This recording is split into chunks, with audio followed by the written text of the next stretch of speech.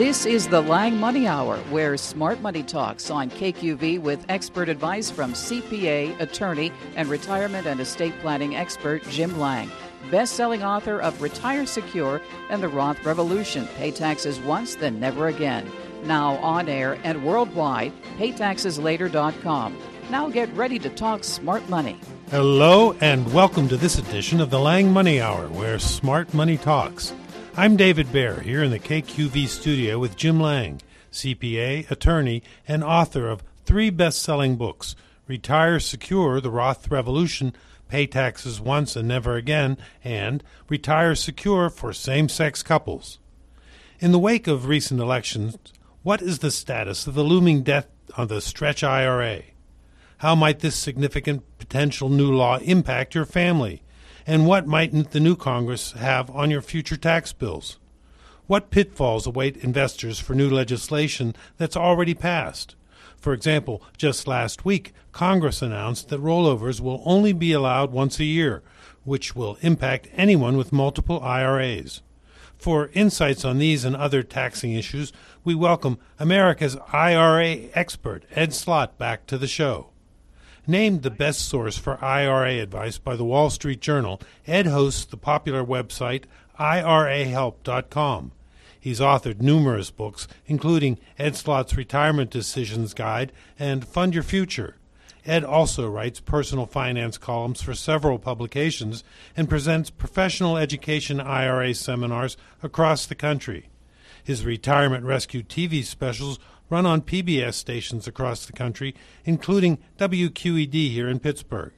So stay tuned for an interesting and informative hour. And then with that, I'll say hello, Jim, and welcome, Ed. Welcome, Ed. Hi, Jim. Great to be back on your show. Thanks. Well, thanks for coming. You know, sometimes it's difficult to determine who the true top person is in any field. That said, in the IRA field, looking for the true expert, the number one guy, the guy who has sold more books, trains more advisors, is the busiest speaker and educator that commands the highest fees in the IRA and retirement plan field. That is Ed Slott. Ed has 2 books that I'd highly recommend to consumers. The most recent is Ed Slott's 2014 Decision Guide. That's 2014 Retirement Decisions Guide, 125 Ways to Save and Stretch Your Wealth. But my favorite, and I guess it's your classic, Ed, is the Retirement Savings Time Bomb and How to Diffuse It, a 5-step action program to protect your IRAs. So anyway, we are really fortunate to have Ed on our show. And I was hoping that you could talk a little bit about the proposed IRA law that would, in effect, kill the Stretch IRA, and perhaps you could describe to our listeners what the Stretch IRA is now and how that law might impact the Stretch IRA. Well, great, Jim. When you die with an IRA, you know, when Congress first created the IRA, it was created because people had no pensions. Companies were defaulting on their pensions. Actually, the IRA is about to turn 40 years old. Technically, it's already 40 years old, but the first time you could make a contribution was in 1975, January. So in January, it'll be 40 years old. And when people ask, where did IRAs come from? Did you ever wonder about that, Jim? I actually have. All right, they came from a car, a Studebaker, actually. The Studebaker plant in 1963 promised all these pensions. They went broke. People didn't get their pensions, people who worked their whole life there. And Congress heard about it and said, this is a disaster. This was in 1963. So they said, we have to do something about this immediately. So over 10 years later, I guess that's Congress. Immediate in congressional talk. You know, it's the same thing now. That was 50 years ago.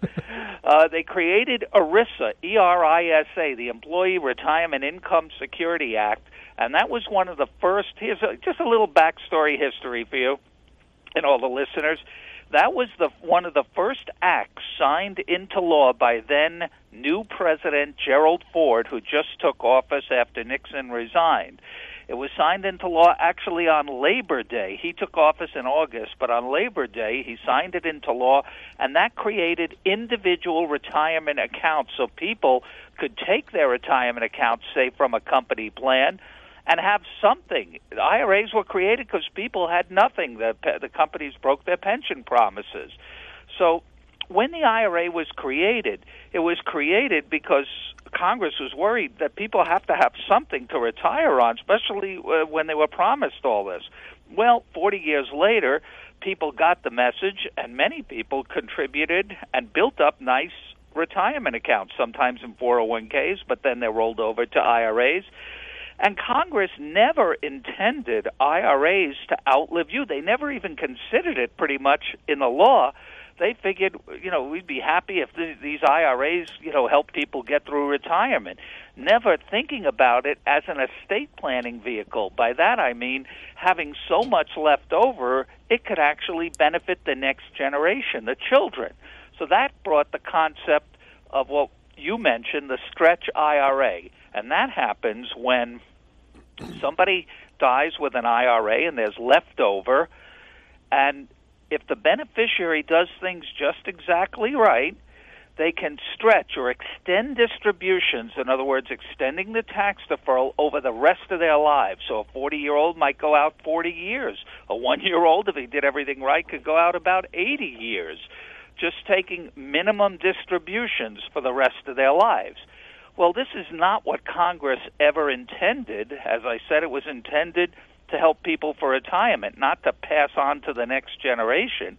So every time the government needs money and wants to create revenue, they hit this provision known as the stretch IRA, and they say, you know what, this whole business of beneficiaries, this law was never intended. IRAs were never intended for beneficiaries.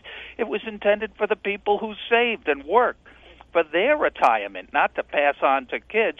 So we're going to say, the heck with this lifetime stretch IRA.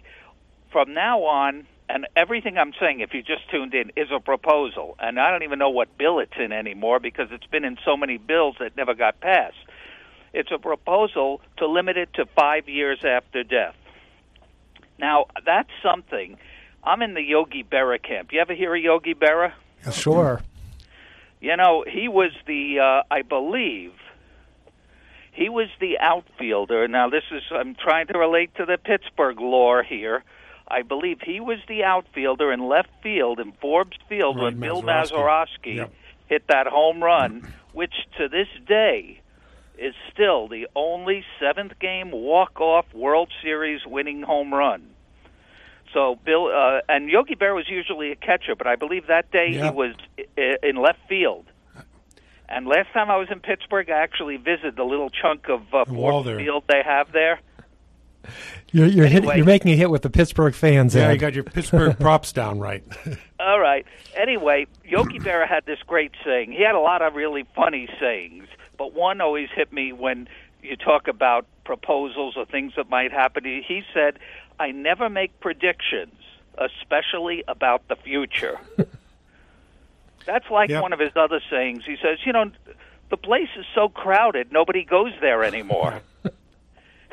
They go on and on. I don't like to make predictions, especially about the future, and that's why I don't usually like to talk about proposal. But this is something I think that if a bill ever gets passed, this could easily be tacked on and the stretch IRA could be eliminated. Why? First of all, nobody even knows it exists for the most part. I mean, there wouldn't be any angry voter outrage. Not only that, the only people that would be outraged are beneficiaries, and there's not really a big beneficiaries lobby. I can't see them standing outside the Capitol with Save the Stretch IRAs, help beneficiaries. Could you see that? First of all, that would be like work, and the beneficiaries don't like work. So there's not really a strong lobby against it. So I could easily see this happening, but I could also see it backfiring on the government as well. So, yes, I think the days of the stretch IRA are numbered, but it's not necessarily a bad thing. Well, actually, we had some correspondence, if you remember, and this is private, so not public, and I'm going to quote you to you. Eliminating the stretch IRA will wake people up to do the planning they probably should have been doing all along. So that seems to indicate that whether they change the law or whether they don't, there's some particular planning that you're going to encourage. And I was hoping that you could tell our readers and listeners what planning you had in mind. Yeah, that's right.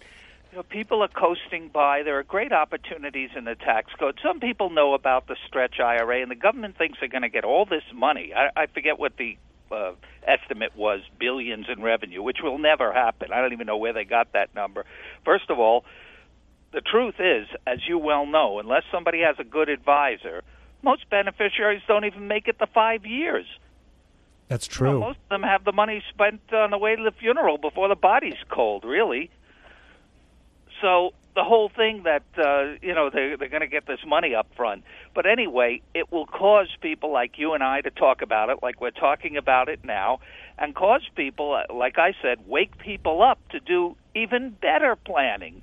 So the government's going to lose all this money, not gain money, because the first thing I would tell people, older people, who I, in the past, or now I'm still encouraging to do Roth conversions, because I believe, like you, that tax-free is always better, especially when you're pulling it out, to pay once and never again. I'm a big believer of that, as you know. But I would tell older people, say 70 or older, don't even bother doing Roth conversion anymore, because why would I pay? The benefit of the Roth conversion is the longevity, the long tax deferral. Why would I pay tax now if 5 years after death my kids have to cash it in? So the government would lose that revenue. Then I tell people, the heck with this stretch IRA, I've got a better solution for you.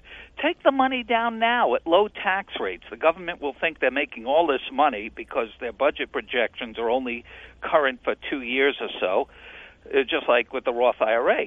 They'll think they're making all this money, pay the tax at low bargain basement rates, and leverage that money into life insurance. And again, in case people don't know, I don't sell life insurance. I don't sell stocks, funds, insurance, annuities, none of that. I'm a tax advisor. But as a tax advisor, the tax exemption for life insurance is the single biggest benefit in the tax code. So what's going to happen, it's going to encourage, it's like if they eliminate this and it gets some play, some press, it's going to wake the sleeping giant and force people or trigger people into doing even better planning. So instead of the government getting a tax on millions in IRAs over time, they might get some tax up front, but when the smoke clears, the beneficiaries will turn, say, a $300,000 IRA. Actually, the parents will, who have the IRA. They'll take it down, if they don't need the money, of course. They'll take it down after tax, maybe have $200,000, which, depending on health and age, could buy $1 million or more of life insurance. So now the kids will have more, and more of it tax-free. They don't have to worry about all these stretch IRA rules. And if you need a trust for the children, like some large IRA owners want, because they want post-death control, they don't want the kids squandering it, or a divorce or creditor issues, or maybe have a minor beneficiary, reasons you might need to name a trust. Life insurance is a much more trust-friendly asset than an IRA. It's much easier to leave life insurance in a protective trust than an IRA. So people are going to end up with much better planning. They'll have more money for the beneficiaries, more of it tax-free, and the government, once again, will be the big loser because they try to stop something that they think is this big benefit, which it is if you use it right, but most people don't.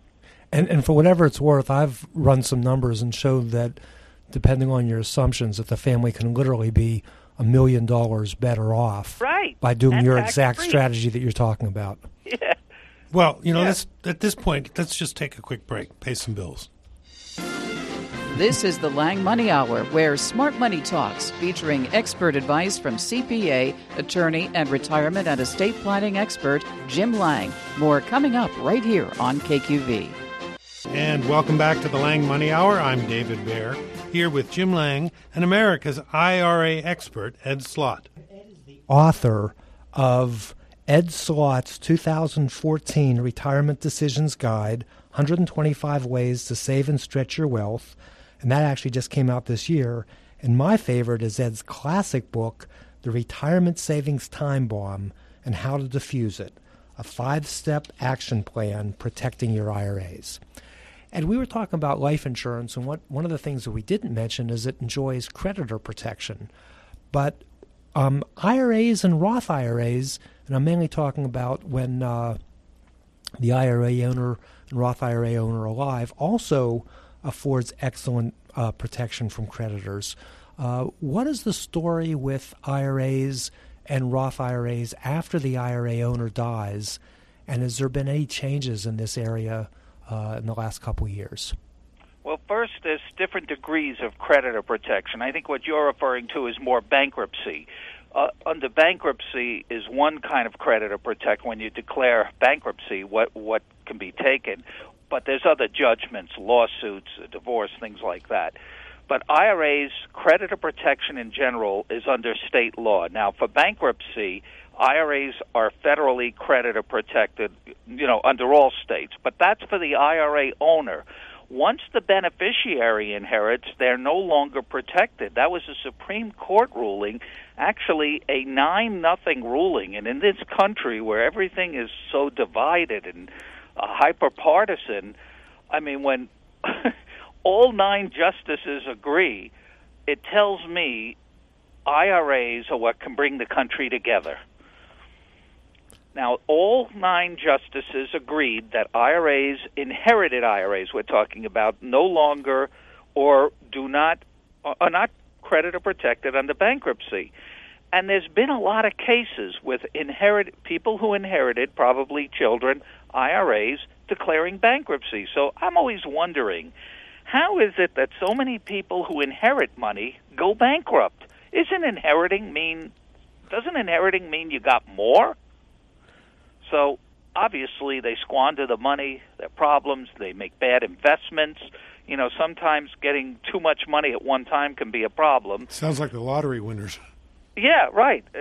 Same kind of thing. You wonder about these things. Like this one case that went to the Supreme Court. I think they invested in a pizza place or something. Anyway, they lost their money, went bankrupt.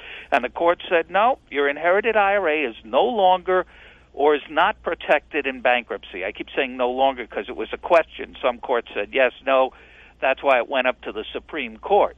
So that's something that's important to know. If you have built up a large IRA and are worried your kids will blow it, you might have to leave it to a trust, but that can get a little thorny. It won't be protected if the kids go bankrupt, and that's something everybody should know, and that's in all states because that's the Supreme Court.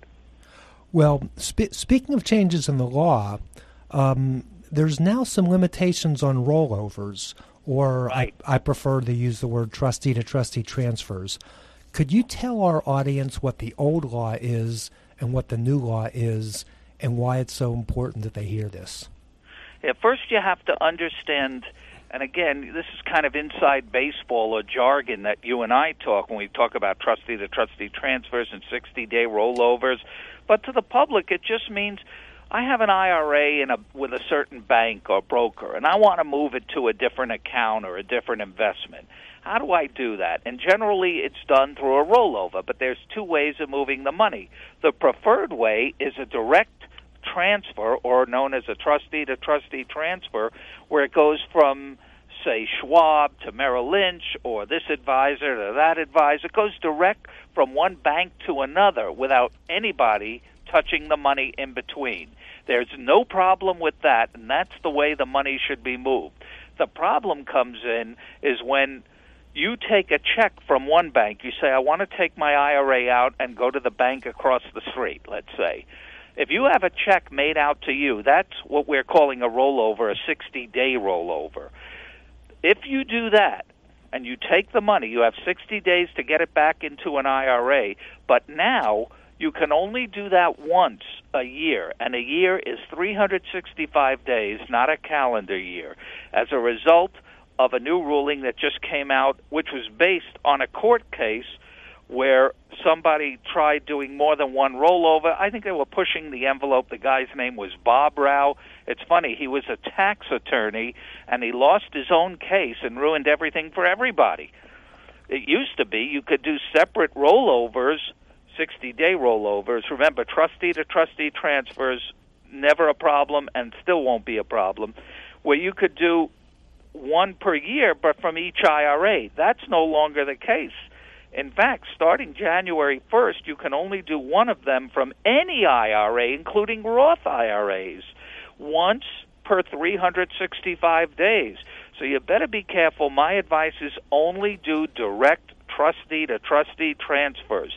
And if they absolutely, say the bank or the fund company insists on making out a check, have them make it out to the place where you're bringing your new IRA, the receiving institution. Make it out to the institution, not to you.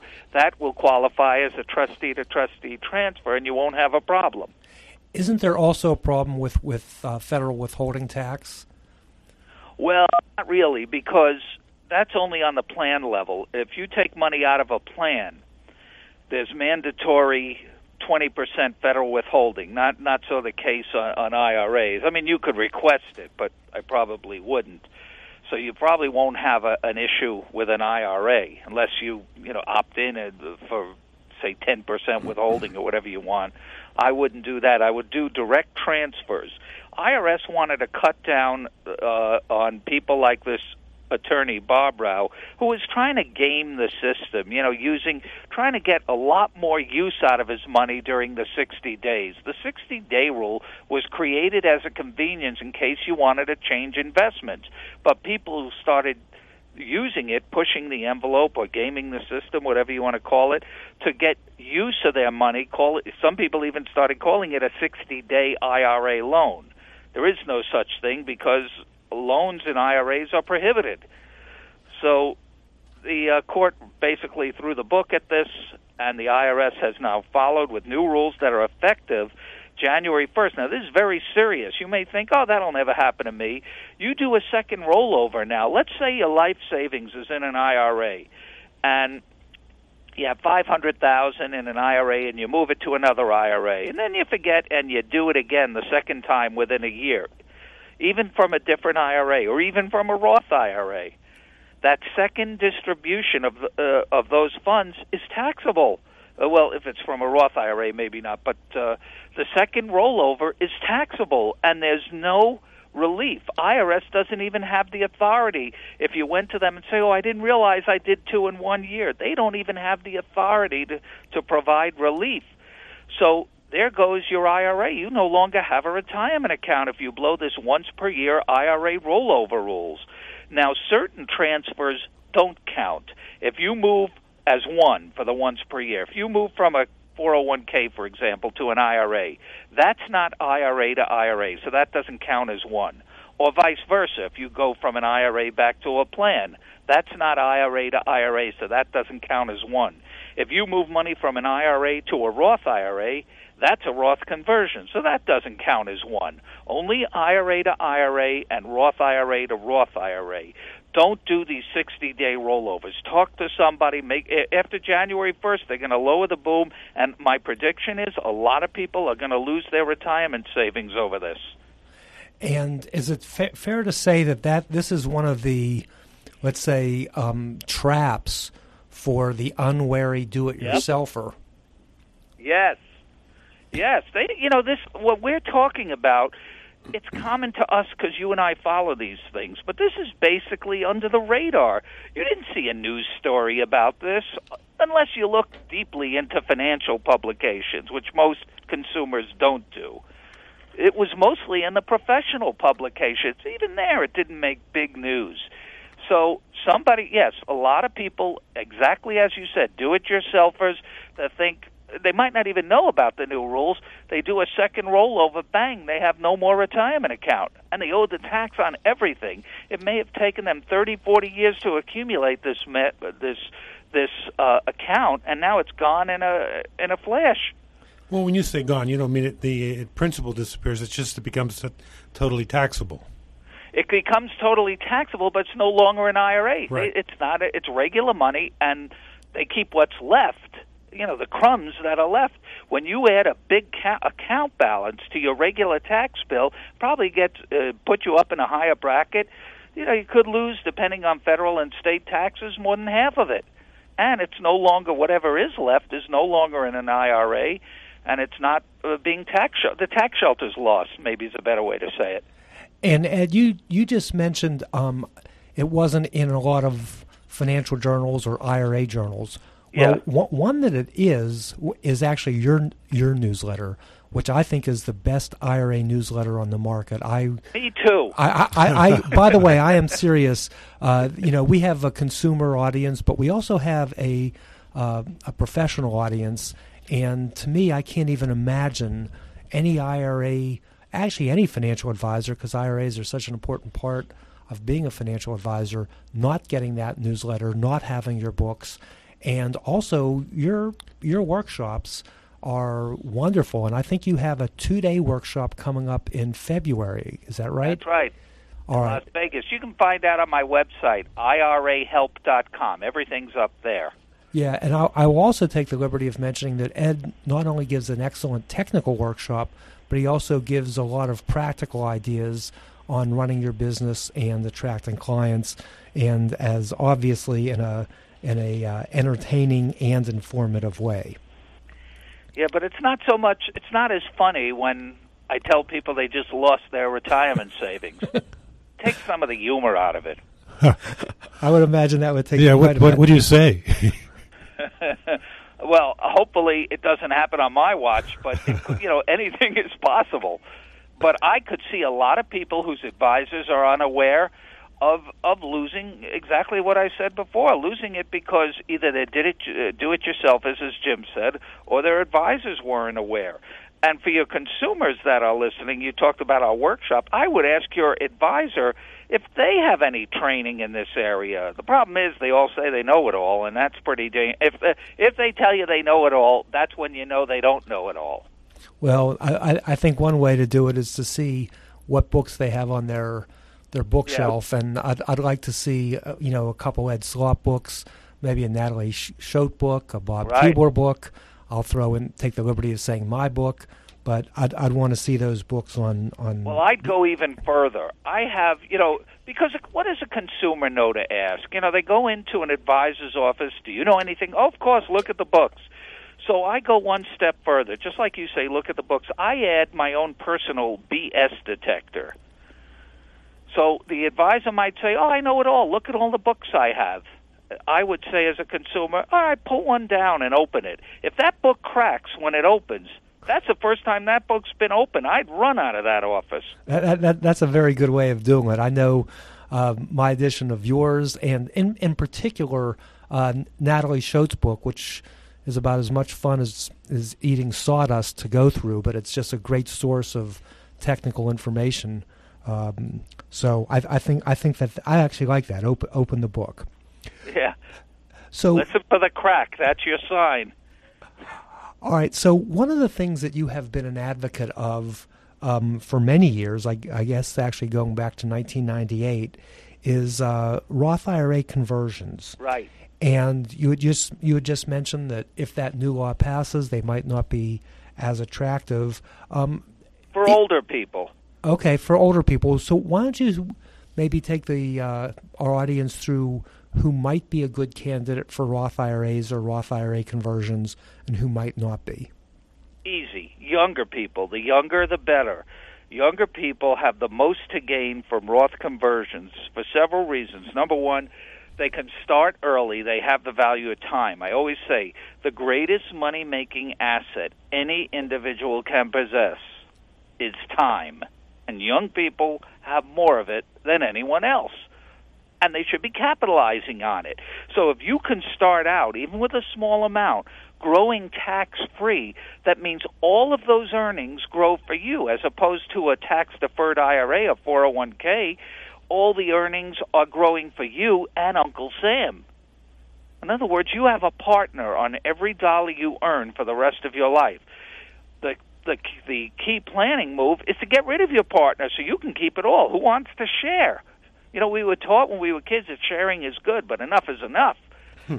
Start as soon as you start working, the earlier you can, the younger you are, start doing Roth IRAs if your income permits, and Roth 401ks at work. This way you're starting out great. We didn't have, I'm 60 now, so I didn't have that opportunity until 1998, and still I didn't even have that opportunity because of income.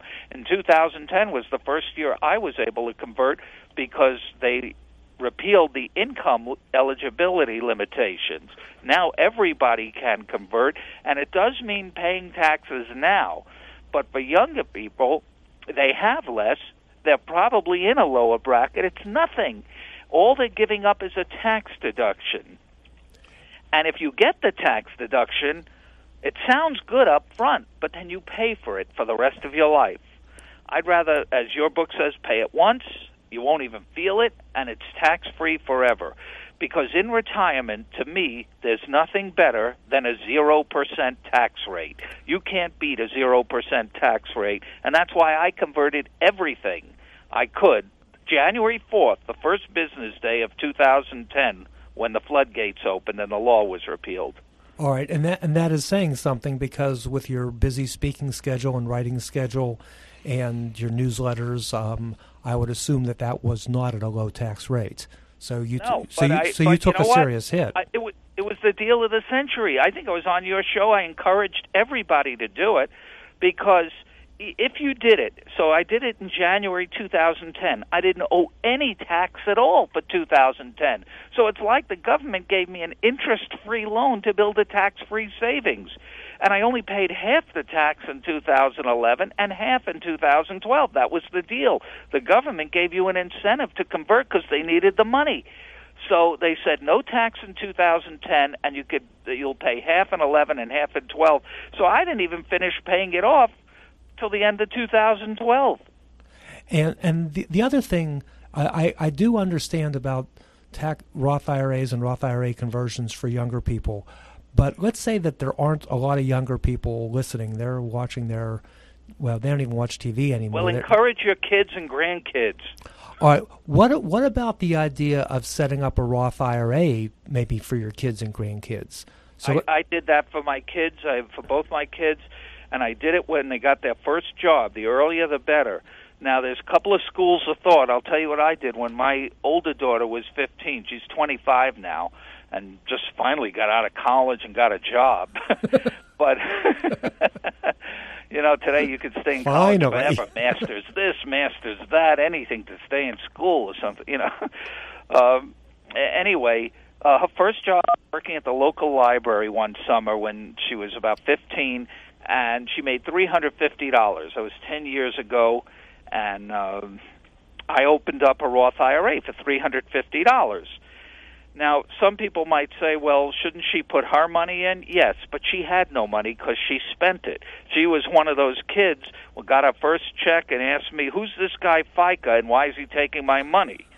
You know how kids do when they first see, they get the concept of what a net check is as opposed to a gross check. And also, I put the money in for a couple of reasons. I wanted to set up the account for her. I know the power of compounding over time. And it's okay that she spent her money. Matter of fact, she even asked me when I was trying to explain it to her. She said, wait a minute, so it works like this. I make $350 a summer, and I spend it. Then you replace it and put it in a Roth IRA that grows tax-free for me forever? Is that the way it works? What a country. What a parent. Said, no, that's the way it works under this roof. Because I want you to see the benefits of saving for retirement as early as possible. And the other reason I did it is because by creating the vehicle, now that she's finally on her own, she's more likely to continue the process as she sees the growth. She has a much larger Roth IRA than probably most of her friends, just from whatever she made, I put in there. Well, I think that's a great thing that you did that, and I would encourage our listeners to do that also. I am a big fan, just like you said, of tax-free, right. And the tax-free vehicles we have are Roth IRAs, Roth 401ks, Roth 403bs, Section 529 plans, which is a different type of tax-free, Right. and then we were talking about life insurance before. Well, this sounds like it's a good time to take another break. This is the Lang Money Hour, where smart money talks, featuring expert advice from CPA, attorney, and retirement and estate planning expert Jim Lang. More coming up right here on KQV. And welcome back to this edition of the Lang Money Hour with Jim Lang and America's IRA expert, Ed Slott. Who is also the author of Ed Slott's 2014 Retirement Decisions Guide, 125 Ways to Save and Stretch Your Wealth, which I do recommend. That just came out this year. My favorite book of Ed's, though, which I really think that just about every IRA owner should have, and certainly every advisor should have, his classic book is The Retirement Savings Time Bomb and How to Diffuse It, a 5-step action plan protecting your IRAs. And also, Ed, we talked a little bit about your newsletter, which I think is so good. And in your November newsletter, you really provided a service, and I sometimes have a bad habit of lumping IRAs and 401ks and 403bs together and just kind of pretending that since that they have generally the same tax treatment, that they're the same. But you actually pointed out, no, they're not the same. Could you tell our listeners some of the differences between an IRA and an employer-sponsored retirement plan? Yeah, there's a bunch of differences. First, there's different contribution limits. IRAs are limited to $5,500 or $6,500 if you're 50 or over. With 401ks, you can contribute $17,500 and another $5,500 if you're 50 or over, for a total of $23,000. And if your company allows, say, after-tax contributions, you can go up to $52,000. So that's a big difference. You can put a lot more into company plans. Also, I hate to say this, you can borrow from a company plan, but don't do it. I know you hate to say it. That's a difference. You can borrow from a company plan. You can't borrow from an IRA. Matter of fact, I just talked about that. People say there's something called a 60-day IRA loan. Don't believe it. That's a prohibited transaction. And if you have one of those, you actually lose your IRA. The whole thing's considered distributed. But one of the big advantages of IRAs and Roth IRAs as opposed to company plans, and the big difference is the company plan is run by the company for employees. You don't run it. With your IRA, you run it. You have total access. Anytime you want to get to your money in an IRA, you can get to your money, even before 59.5. Now, there could be a penalty, but you always have access. That's not the case with a company plan. Also, company plans have creditor protection. We talked about that earlier. ERISA plans have universal, federal creditor protection for everything in there. IRA's creditor protection may not be, depending on your state. It's determined at state level by state law. Also, with company plans, if it's an ERISA plan, that's a tax law we talked about earlier, you must name your spouse as your beneficiary. With an IRA, you can name anybody you want as your beneficiary. And the company plan has one unusual provision. If you're still working there, you can delay your required minimum distributions as long as it's not your own company. You don't own the company. With an IRA after 70.5, you have to start required distributions. Also, speaking of required distributions, with IRAs, they're a lot easier. You can aggregate your IRAs. In other words, if you have 5 IRAs, you can take the required amount for all of them out of any one or any combination. If you have a company plan, like a 401k, you have to take it from that plan. If you have 3 different plans, you have to take it from each. So it's a little more complicated with a company plan. So those are some of the differences. Well, I see that we still have some time, and I'm really happy because I wanted to talk about the 5 steps that you can use to, or let's call it the 5-step action plan that you can diffuse the retirement savings time bomb. And in order, you have listed time it smartly, insure it, stretch it, Roth it, and avoid the death tax trap. Do you want to take maybe any one of those or any two of those? And they're all good. Well, the timing is important because of the tax rules. These IRAs are strangled, for lack of a better term, they're strangled by all these complex tax rules, and you have to navigate this web of rules or pay penalties. And the reason the rules are so tough is because the IRS wants to make sure they get their money. Remember, this money hasn't been taxed yet, except for a Roth IRA. So they want to make sure you're taking it when you're supposed to, you're not taking it when you're not supposed to. There's so many rules. If I were going up to Congress, I would get rid of a lot of these rules. Very complicated for people. Also, Insurit, we talked about that. I think IRAs today are a bad asset. I made my living on IRAs, but it's a tax-infested, not invested, infested asset. It's loaded with taxes. Now is the prime opportunity where tax rates are relatively low. They're as low as they've ever been in about 50 years or so.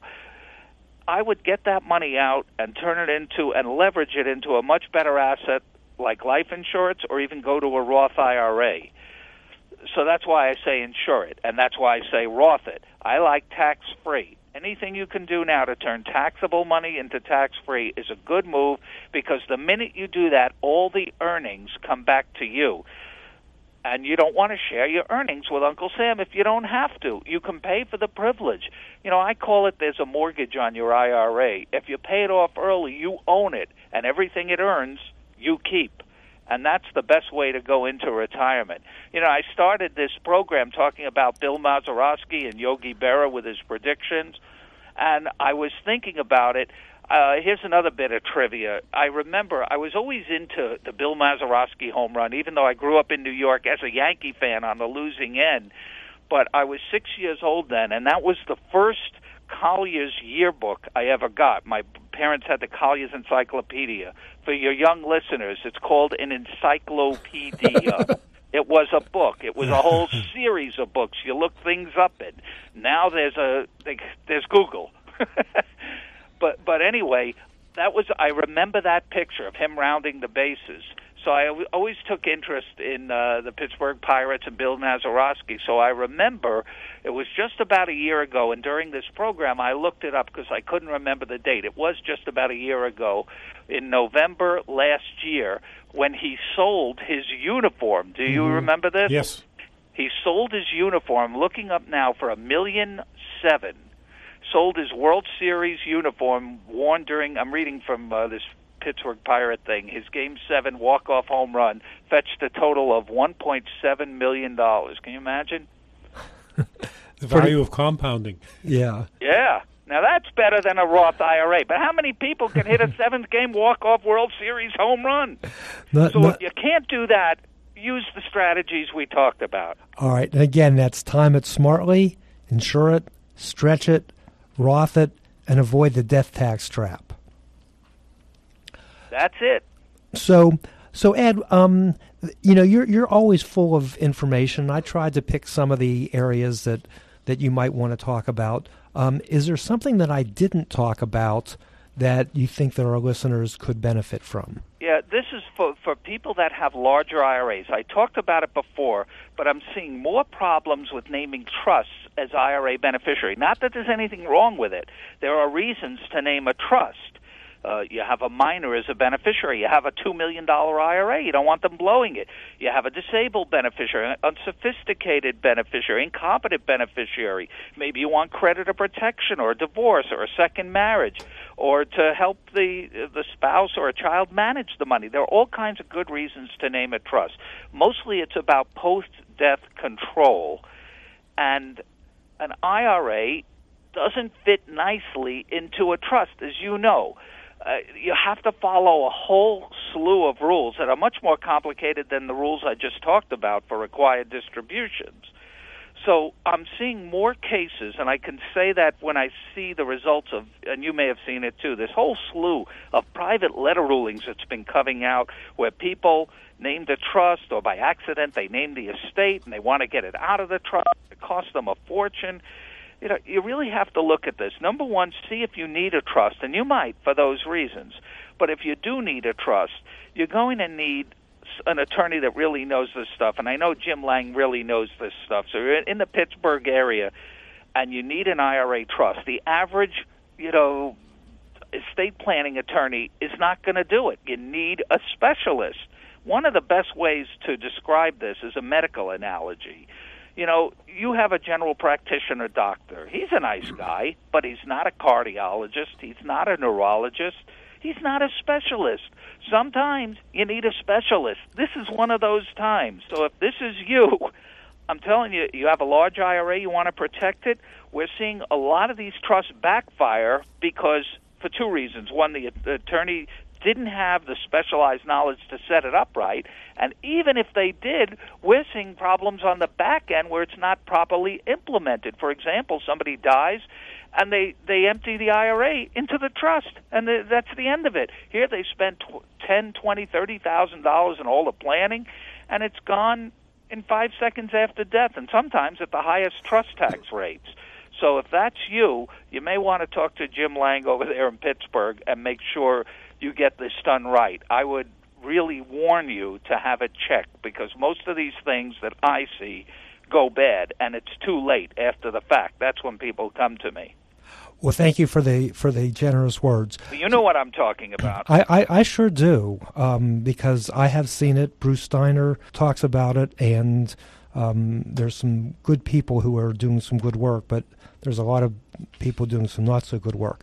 So, Ed, you mentioned you're 60 years old. To me, you've always been the most popular Roth IRA expert, writing multiple books, having a fantastically busy travel schedule, training both consumers and practitioners. And I know that you are, again, having one on, I think, February 20th in Las Vegas. What are your plans for the future? Well, we're going back to public television. They tell me our show is in the top 10 public television as far as fundraising of all time. That shows you how many people need this information. It also shows you how many are not getting it from their financial advisors. Most of the people who are watching, for example, in Pittsburgh, WQED, and all over the country, and that's one of our favorite stations, they always put me in the hotel right by the Forbes Field thing, so I get to I don't know what that area is called. It's but called Oakland. Oakland, yeah. Oh, yeah? Yeah. It's a nice area. But it shows you how many people have these issues. Most of the people that watch public television are somewhat sophisticated, have good savings. They have a financial advisor. When I see them at seminars I do around the country that are sponsored by public television, they always tell me the same thing. I always ask them, why are you here? They pay money to be there, not to me to donate to public television. I said, if you already have a financial advisor, why are you here? And the answer is the same everywhere around the country, because the stuff you were talking about, I wasn't getting this kind of information from my current financial advisor. In other words, they're on the other end of the pendulum. They're taking the money out, looking for that exit strategy. The average financial advisor may help them make money, but as you know, it's what you keep that counts. At some point, you're going to take that money out. You better have a plan. Otherwise, you get what I call the government plan. That's not a good plan. Thank you so much, Ed. Thanks, Jim, for having me on. I always love being on your show because you're one of the few hosts that actually know what I'm talking about.